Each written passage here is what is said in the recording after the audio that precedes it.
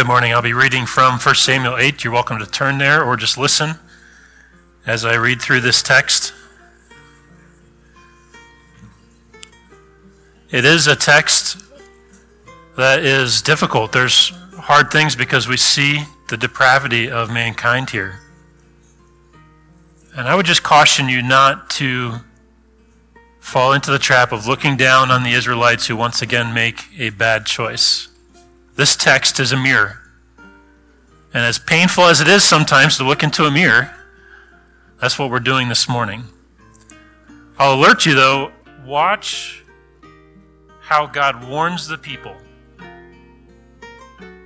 What will come with this king whom they want?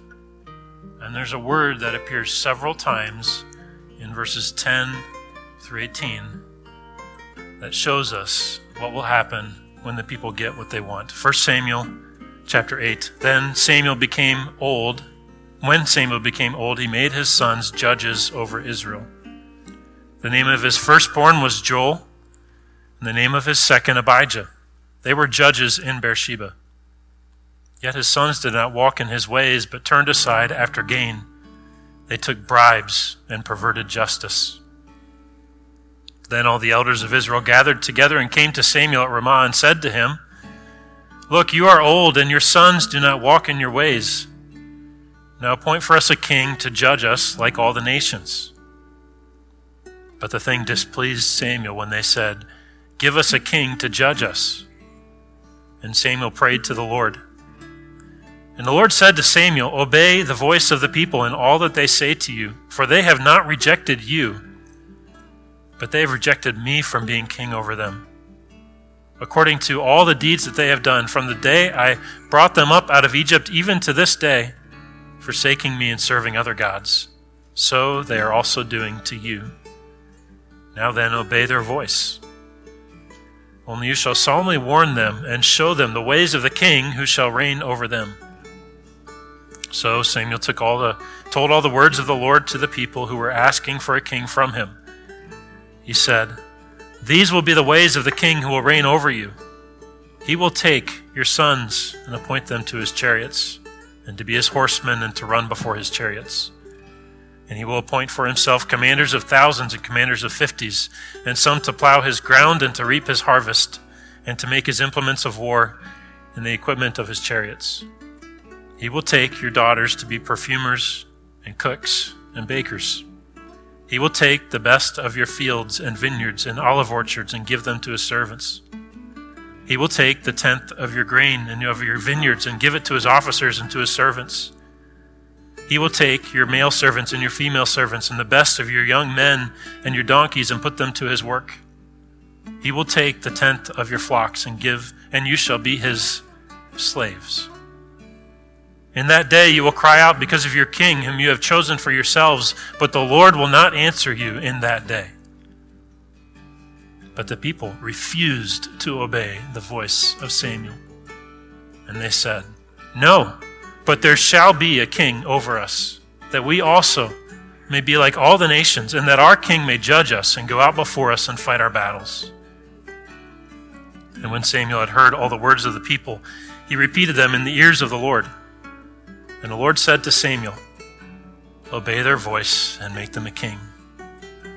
Samuel then said to the men of Israel, "Go every man to his city." Flacco is dead. The Eurasian eagle owl that had prowled New York City for about a year after its release from captivity in a nearby zoo seems to have run into one of the many tall buildings in New York City and was found dead at the foot of the building. A vandal in February of 2023 somehow ruined the net that was keeping Flacco in his containment, and he escaped. And the question at first was, would this owl survive? It had been raised in captivity, had not had to fend for itself. But sure enough, it was seen prowling around the city. Evidence was clear that it knew how to catch rats. And many were following to see what would happen. It would have been 14 years old next month, in captivity, or I should say just out in the wild. Those owls typically live to about 20. In captivity, it could live up to 40 years.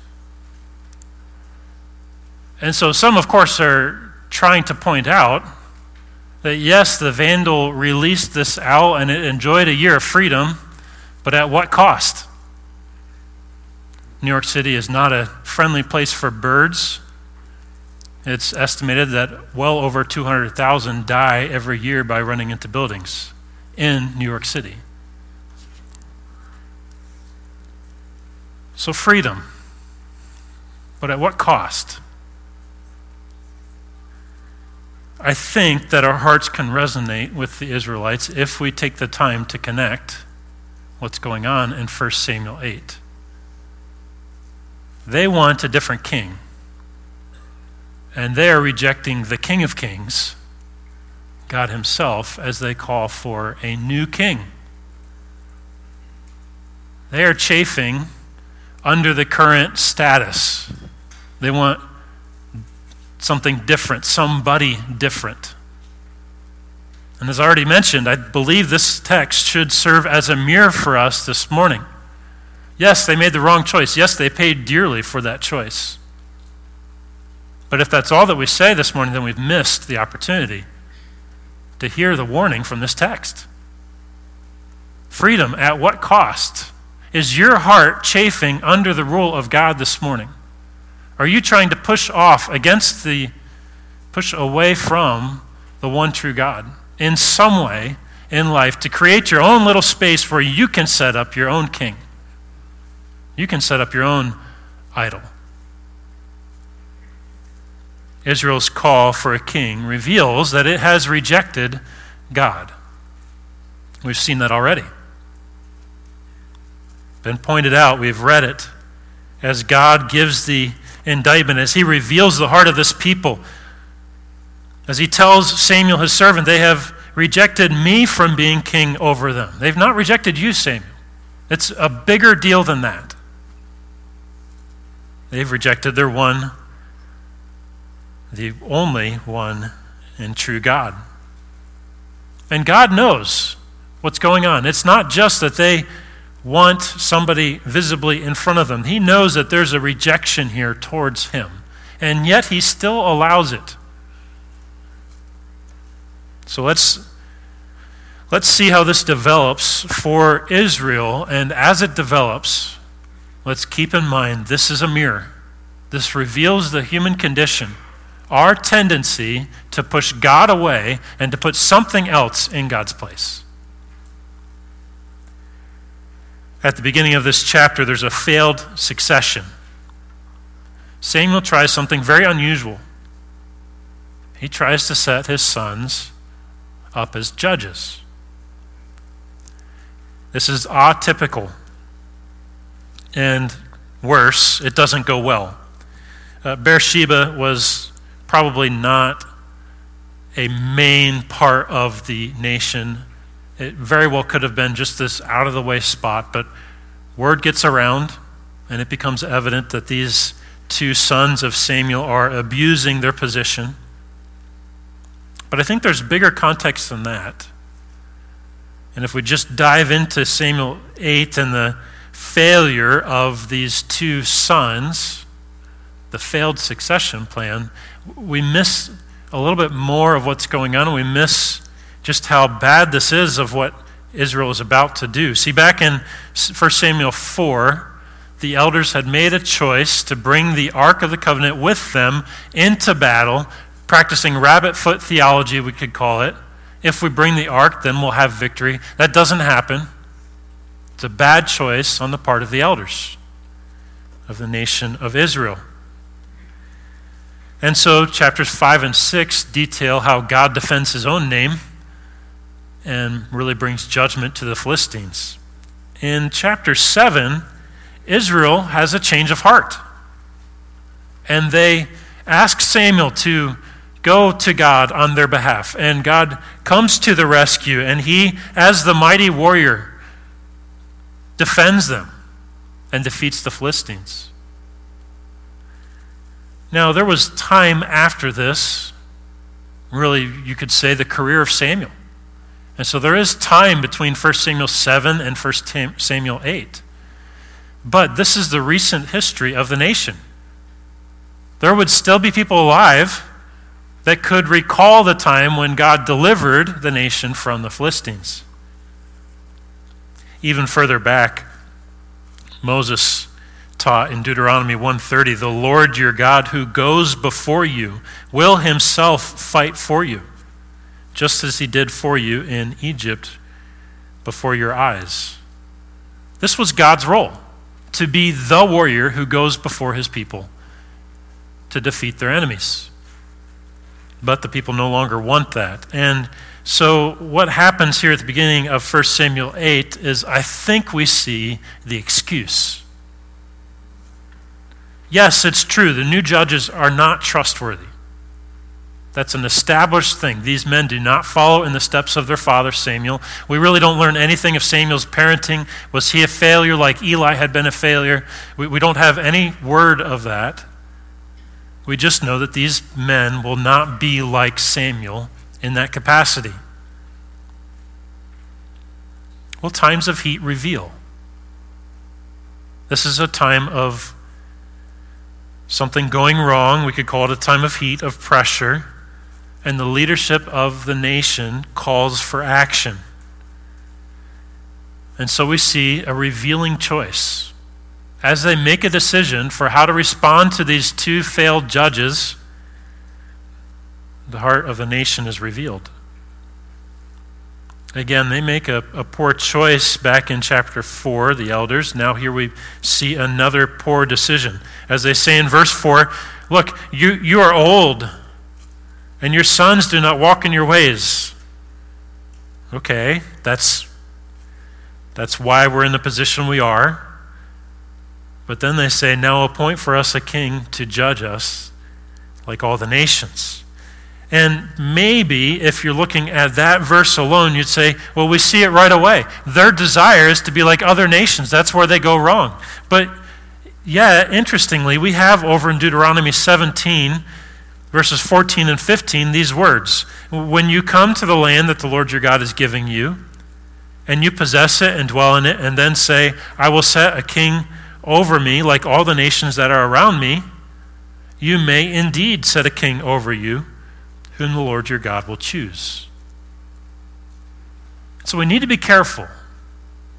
Could their desire to have a king like other nations be wrong? That's possible. But this is also permissible, to seek a king like what the other nations have, because that is allowed for them back in Deuteronomy 17. So there is some support for their call to have a king like the other nations. But as Samuel is disturbed by this in verse 6, he does the right thing, and he brings that to God. There's such value in watching the examples of those in the past. Here's a man who is bothered by what he hears, and he goes to God with that burden. And the Lord answers Samuel very clearly, "Obey the voice of the people in all that they say to you, for they have not rejected you, but they have rejected me." Well, now you have it. Samuel knows that this is not just them trying to practice Deuteronomy 17. There's a problem here. They've rejected their God.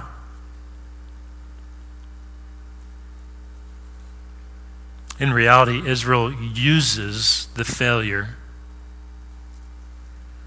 to call for a king. I don't think it's just that they say, "Oh, now we've been following the law. We see it's time to make this transition." There's not evidence here of them trying to honor God. And we know directly from God himself that their hearts are wrong. So yes, there's a problem. Judges are perverting justice. That's a deep problem. That's disturbing to the citizens of any nation. But that does not give them the right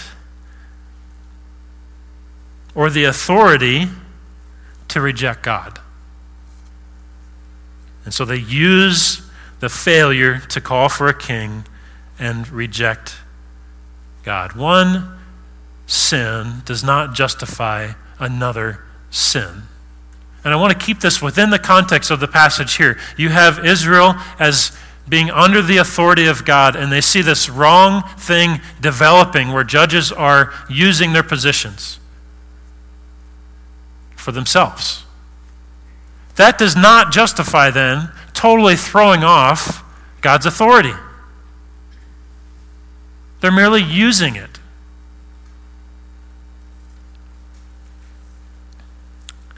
And as we look in the mirror of Scripture this morning, it's telling to see that this can be our propensity as well. Do you have an authority over you, even now, which you are chafing under, and you're looking for any sign where that person or that entity has gone wrong so that you can just throw off the whole authority and do what you want? This can happen at the child level as you see your parents in all their glory and as you see their parents in the day-to-day run of life. Are you looking for any opportunity to see, I don't need to honor my father, I don't need to obey my mother? Because, and then you look at the failure. This can happen for us as citizens under this government, and think of all the tiers of government, where we look for some kind of injustice that's being done. We don't have to look very far. We look for some inconsistency, and then we believe we can take the step of doing what we want because our government has failed. And yet it's the government that God has permitted. It's the government that the New Testament very clearly says we are to submit beneath. See, this is the human tendency. Find a weakness, find a failure, and then throw off that authority. And that's what Israel is doing here.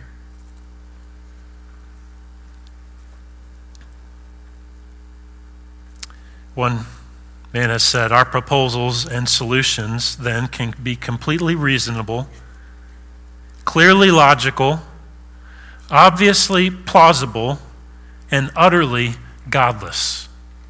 Maybe you've made an argument in your mind that makes sense and gives you permission to act as you want. And it all fits together. But at the end of the day, while we can't see your heart, God can. And he's perfectly able to follow your logic. He's able to see all those connections, but he's also able to see your heart in that, as nobody else can. So what evil are you using to justify your evil? Beware. That is the tendency of humanity. Well, Samuel obeys the call of God. God says in verse 9, obey their voice, only you shall solemnly warn them and show them the ways of the king who shall reign over them. So, in a remarkable way, God says to Samuel, yes, obey them, and we'll talk about that in a bit yet, but also warn them. It's the mercy of God. So often, if you look for it, you will see the pattern that before God brings judgment, there is mercy. And one of the ways that he shows mercy is through warning of what will come. And that's what he calls Samuel to do next. Did you catch the word that repeats several times in verses 10 through 18? It's take. This king who will come will take and take and take and take and take. I don't think, as you look in that paragraph, I don't think that you see automatically a perversion of justice. But what you see is the possibility for it. This king will have the type of authority which he can easily abuse. Now, why does that matter in this context? Remember, the original reason why Israel is calling for a king, at least in this chapter. We want a king because the judges which Samuel has put in place are perverting justice. And so we want a king. What is God revealing through this warning from Samuel? You want a king. You're going to set up a king. What could this king easily bring upon the nation? Injustice. So often the solutions that we come up with really don't get us very far from the original problem. These will be the ways of the kings who will reign over you. And if we look at this list and try to look at it objectively, it makes sense. The king needs an army in order to defend the nation. He needs some type of administration. He needs to be able to provide for those administrators and meet their needs so that they can meet the needs of the nation. These things make sense, but through all of this language, you have the repeated emphasis that such a king will keep taking from you. The replacement king will not be better for the nation. At least it will not be better. The replacement king will not be better for the nation than God himself. This is not a step up. This is not a step of improvement. And God will allow the nation to suffer for its choice. How is God different than these kings? I think in part I'm relying on the history of the law to answer this. In the covenant that God makes with Israel, what does God promise Israel if they obey? Well, abundant blessings. Often related to land and often related to, I believe, just the prosperity of a people in a rich, overflowing land.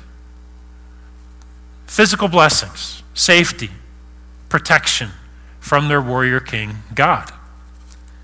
Now, in the covenant also, God promises that if there's disobedience, there will be terrible curses that come upon the people. So you have that, yes, but if the people are willing to obey God's law, there is abundant blessing that God will bring to them. God is a giving God, and he promises to give to the people if they keep their end of the covenant.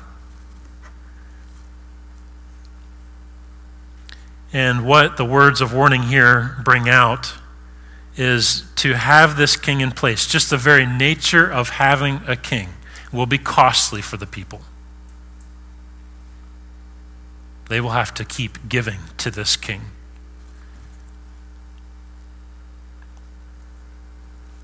As we reject God, as these people seek to put a replacement in God's stead, as they reject him and as they replace him, they will come to realize, or at least they will come to experience, that their replacements will keep on taking. They will keep on demanding. Maybe our hearts cry out, I have a choice. Okay, you say there is one true God, but I'm an individual. I have my own mind, my own heart, my own will.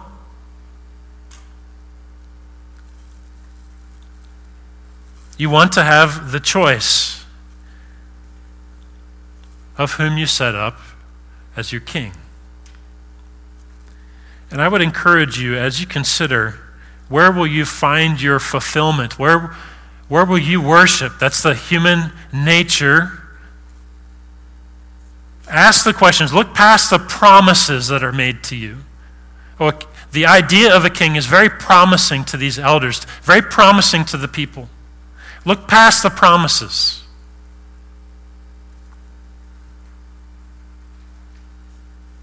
See the enslavement that can come. See the end of what you would put in God's place. What did you substitute something in God's stead? See where that substitute brings you. Not just what it promises, but what it actually brings to you in life. And that's what Samuel is trying to do to these people. They don't want to listen. That's clear as we get to verse 19. They refuse to obey Samuel's voice. And again, so often as we look in the mirror of this text, so often that is our heart. We decide we want something, and it doesn't matter what warnings come into our ears. We've made up our mind. We know what our path is. Whatever warnings you say, that's not going to happen to me. I'll be different. It'll be okay. No, look past the promises. Look past the goodies that you get at the beginning and see, how will this idol, this replacement of God, how will it enslave me? How will it shackle me? What will be the end of this false worship? I know that's not how you say it in your heart, but that's the reality. As you bow down to anything other than God, you are offering up your hands to enslavement. You are choosing a path which will not end well. And the Israelites sadly demonstrate this time and time again for us. In fact, see what terminology Samuel uses in verse 17. You shall be his slaves. They were slaves before. Israel, you're going right back to the path of slavery. Do you not see it? What's the clear call from Samuel? Turn from this. This is foolishness.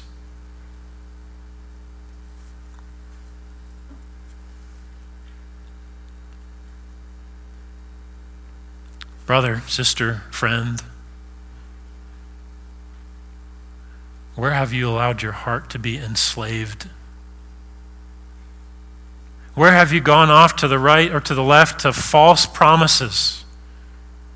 Things that look so good to you, that would replace God and become your focus, your joy, your reason for existence, your end, your goal. And as you've gone down that path, you've gone into slavery, the slavery of the heart. Things that promise and yet take and take and take and take from you. Some of you know this to be true because it's very possible you've either lived it recently or you're living it right now. Don't fool yourself. You might think that you have control over that, but you're going to go back very soon and bow down to it and serve it and give to it once again, only to see that the promises are empty.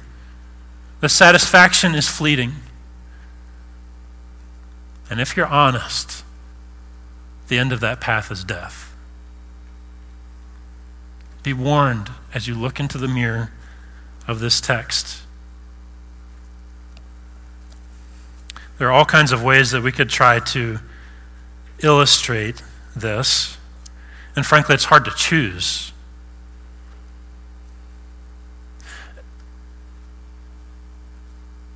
Maybe one of the more visible examples would be to look at a person who is addicted to some form of drugs,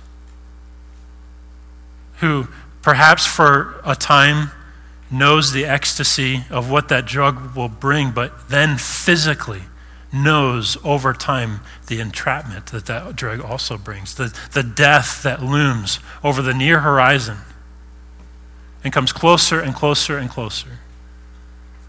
You can look at all kinds of examples of how our own joys are empty, the promises are fleeting, and the end is death.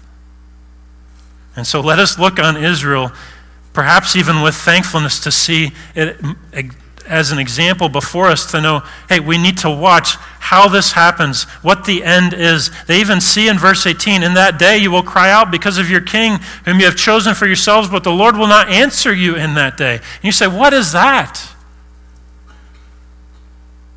That is God allowing them to face the consequences of their choice. It's as if he could say to the false gods, this is your moment. Those who have been bowing down to you are in need. This is the hour, false gods, step in. And once again they fail. You say, well, is God vindictive? Is he just getting back in verse 18? He's allowing the people to choose their path here, and he's allowing them to face the end of that path. Remember, this hasn't happened yet. This is a mercy of God. You go this way, this is what's going to happen, and you will feel the enslavement and the hopelessness that brings. That's a mercy of God. It's a mercy of God that you can hear this morning. Turn from that path. It does not end well.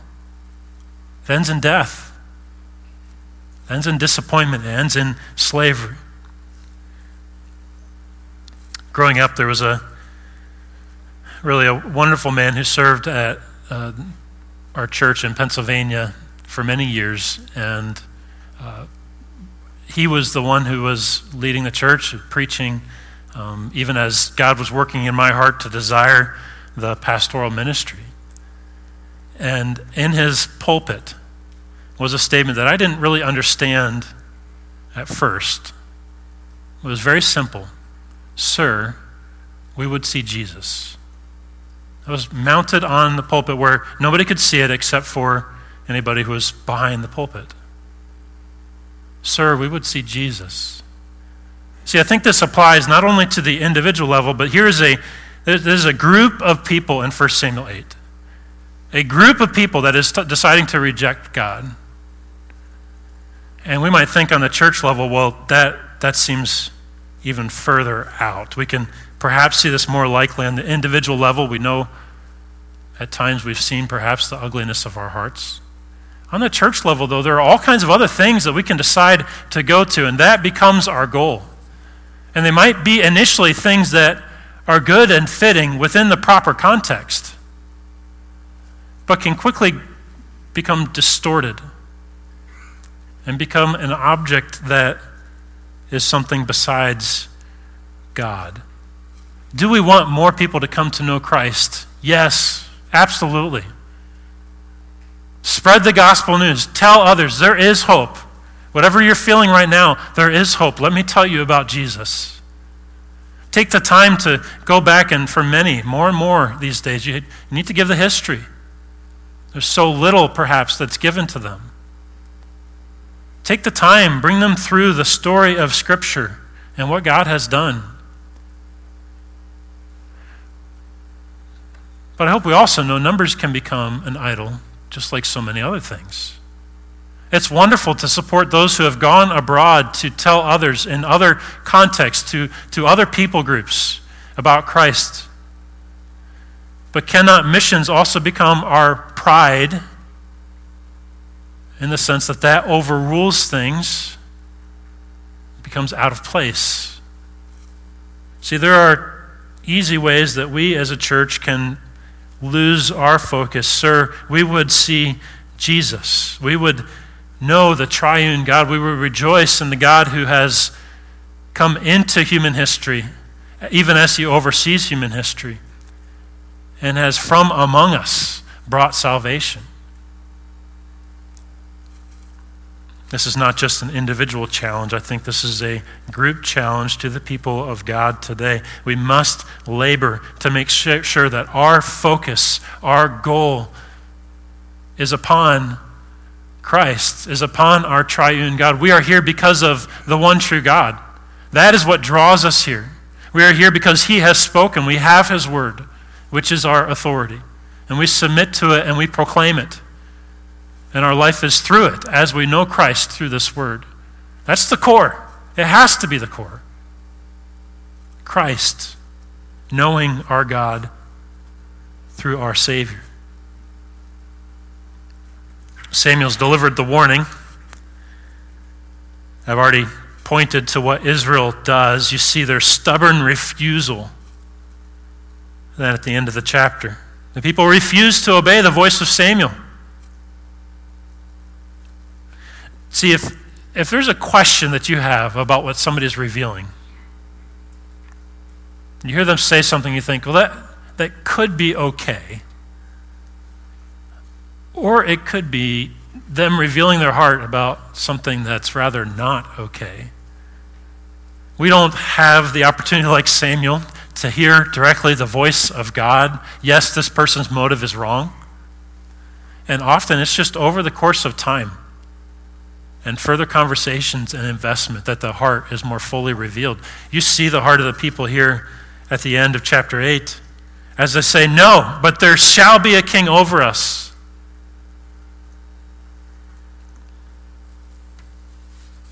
Scripture is very clear about this kind of attitude.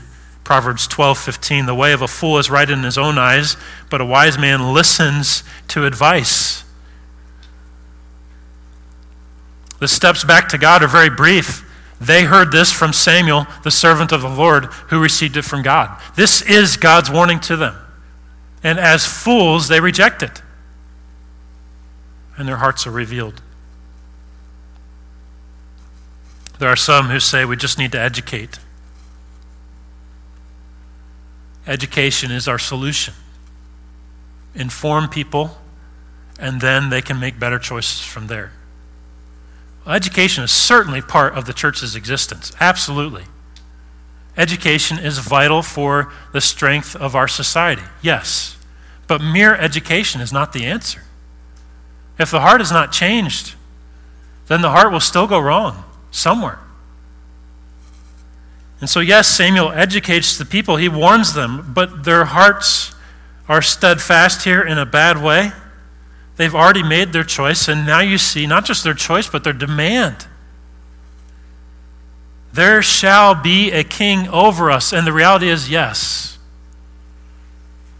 Yes, Israel. There will always be something or somebody ruling over you. But you're going to the wrong one.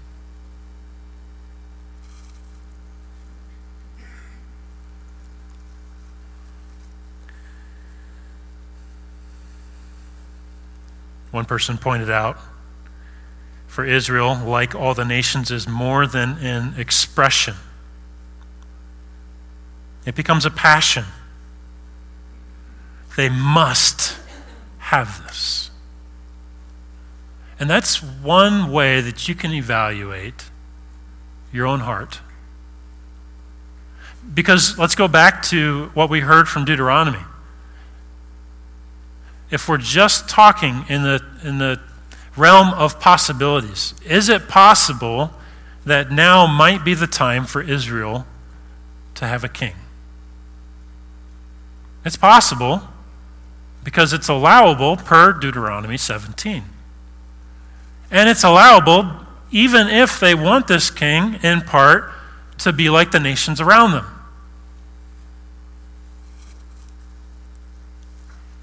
There are many things in life that are permissible to you. Not just permissible, but many things that you can enjoy as gifts from our giving God. As you go to eat lunch this afternoon, there's one simple and yet very important way that God has provided for you. And by all means, enjoy the food. In fact, today's kind of special, right? Because you get to enjoy what others have made. Yes, make that a time of rejoicing. And so as you enter into Building B and you start to smell all of those different cuisines, and it brings back memories of when you've had it before, you're looking forward to heaping your plate and enjoying the food. Yes. Eat it with a smile on your face. But cannot that simple and yet glorious thing also turn to an idol? Well, what's one way that you can tell? One way that we see, one indicator here, is that the people have become a demanding people. They are telling God's servant, ultimately God, what must be done here. Okay, you say, well, hunger is a reality. I get hungry. I need to eat. Yes, but are there not also moments when it's not just about eating? It's about consuming and consuming and consuming. When your stomach becomes the God, it can never be full enough. And so we have this possibility of eating and yet not being satisfied. Something is missing. Well, something is deeply missing from Israel, and they think it's going to be solved by this human king. They're wrong. And maybe your heart is deceiving you and telling you that whatever is missing from your life is going to be solved by this or by that or by this person or that person. Your heart's wrong. There's something deeply missing from the hearts of these people here.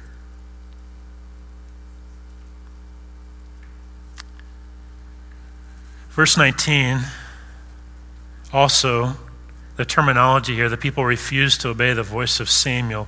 This language harkens back to a previous person who had been hearing the warning of God or the call of God and refused to hear.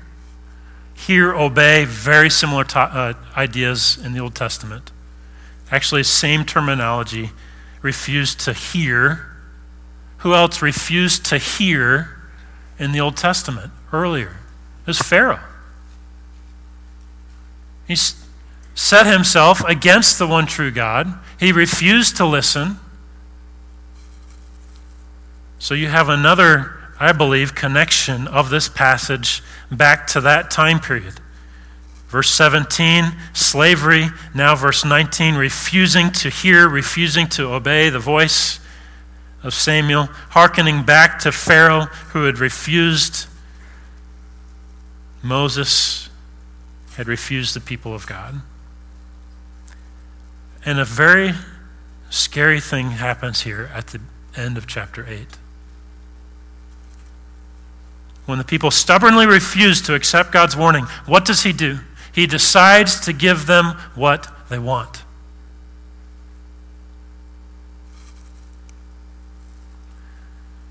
Augustine said, and when they asked, he gave them a king, as it is written, according to their heart, but not according to his heart. One of the worst times for you could be when you stubbornly set yourself against God's ways repeatedly, and finally at some point God gives you what you want. This is not good for the nation. Now, over all of this is our sovereign providential God whose plan continues. And even with Israel's terrible choice here, his plan is not thrown off. He is still working good. But these people are not on the path of being able to rejoice in and experience God's goodness. And so if you're in that phase where you have pushed and pushed and pushed to get what you want and you've finally gotten it, and for some reason you're saying, well, I have it, it must be okay in God's eyes. No. Do not use that reasoning. In fact, it could be the judgment of God to give you what your heart has so deeply wanted.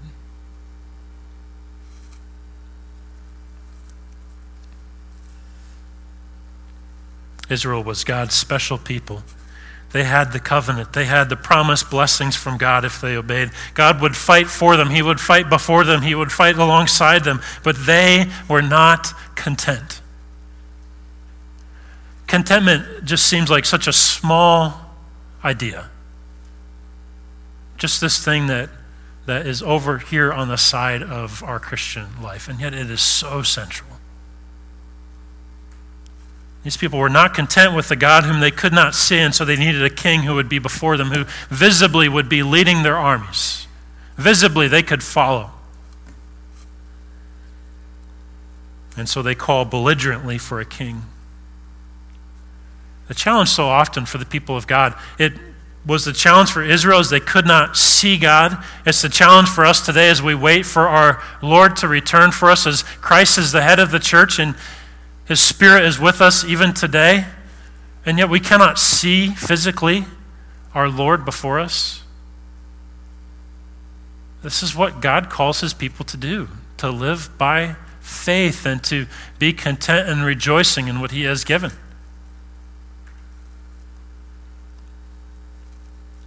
Sometimes God doesn't give his people what they want. Here, he gave the Israelites what they wanted. But can you think of a New Testament example of one who deeply wanted God to work and yet didn't receive the request of his heart? 2 Corinthians chapter 12, Paul. Paul was also privileged, and he acknowledges that. He had revelation from God, and in order to keep him from pride, God brought to him a thorn of the flesh. We don't know what that was, but God was working intentionally in a painful way in his servant to keep his servant humble. And Paul requested repeatedly for God to remove that thorn, remove whatever it was that was causing him suffering.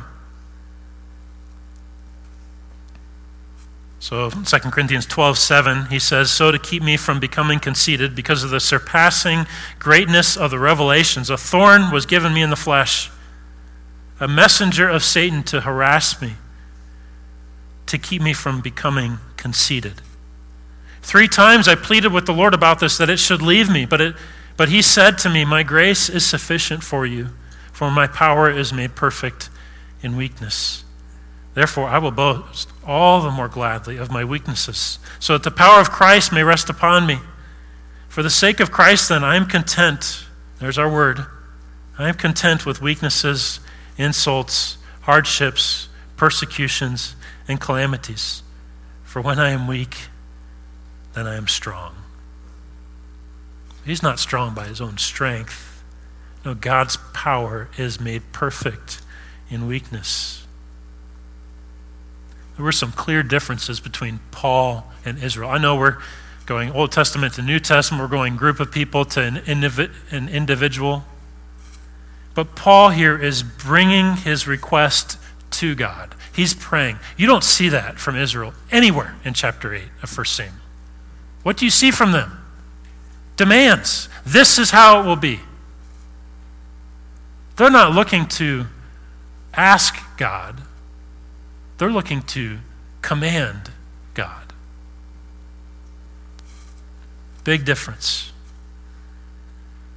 Paul here is laying his burden before his God, and he is, through the turmoil of prayer and human suffering, coming to the point where he is trusting God and content in God and going forward in his weakness, depending on God.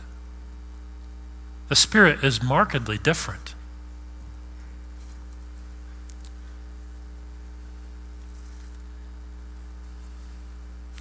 Maybe you demand things from God.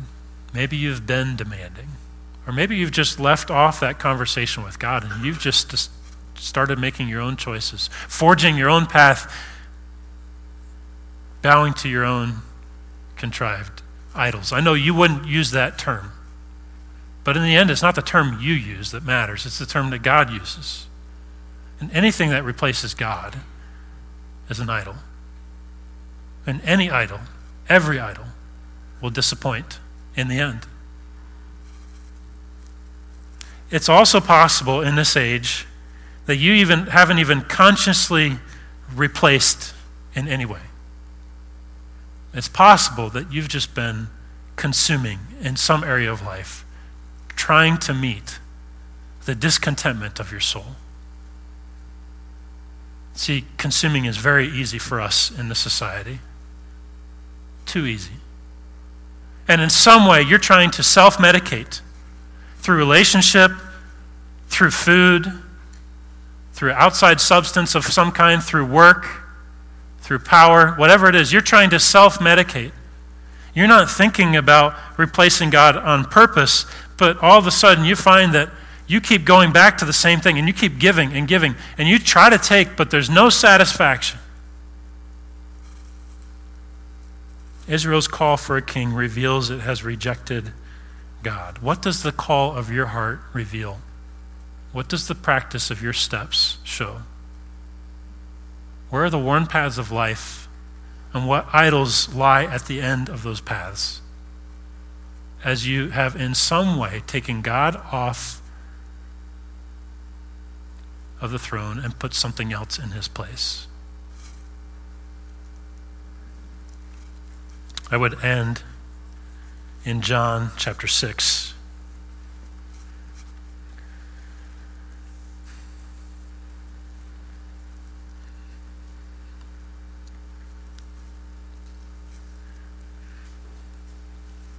Maybe you haven't experienced it yet, and you have a very different view of God. But our triune God truly is giving. In fact, he is giving as no other being is giving. Nobody can outgive God. Jesus says in John 6:35, I am the bread of life. Whoever comes to me shall not hunger, and whoever believes in me shall never thirst. But I said to you that you have seen me and yet do not believe. All that the Father gives me will come to me, and whoever comes to me I will never cast out. For I have come down from heaven not to do my own will, but the will of him who sent me. And this is the will of him who sent me, that I should lose nothing of all that he has given me, but raise it up on the last day. For this is the will of my Father, that everyone who looks on the Son and believes in him should have eternal life, and I will raise him up on the last day. See, our giving God sent his Son to give life. There is possibility of contentment and joy and purpose and peace in Christ, as there is not possibility in anything else. Everything else that you go to and demand, you must keep demanding, and it will keep taking. But there is a God who gives life, eternal life. What do the calls of your heart reveal? Have you started to demand from God? Instead of listening to your heart, listen to the God through whose voice there is life. That is your only hope. God, thank you for your truth. It's painful to look into the mirror of 1 Samuel 8. Painful because this is often our practice, where we start to expect things from you, or we determine that you have failed us and we go elsewhere. This is a danger that's possible for those who've turned to Christ for salvation already. It's also true of those who have never known you as their God. God, may we not listen to the calls of our hearts, the calls of our desires of just feasting and taking and making ourselves the focus. Instead, help us to listen to your word. Listen to the hope that is through Christ, that he offers that which satisfies, so much so that he can say whoever comes to him will never hunger, and whoever believes in him will never thirst. We admit that as your people, we have trouble practicing that often. So teach us daily to find our joy and our satisfaction in Jesus, who never leaves us, he never forsakes us, and he will come one day for us. And in him are tremendous joys and blessings. We thank you for such a Savior and pray in his name. Amen.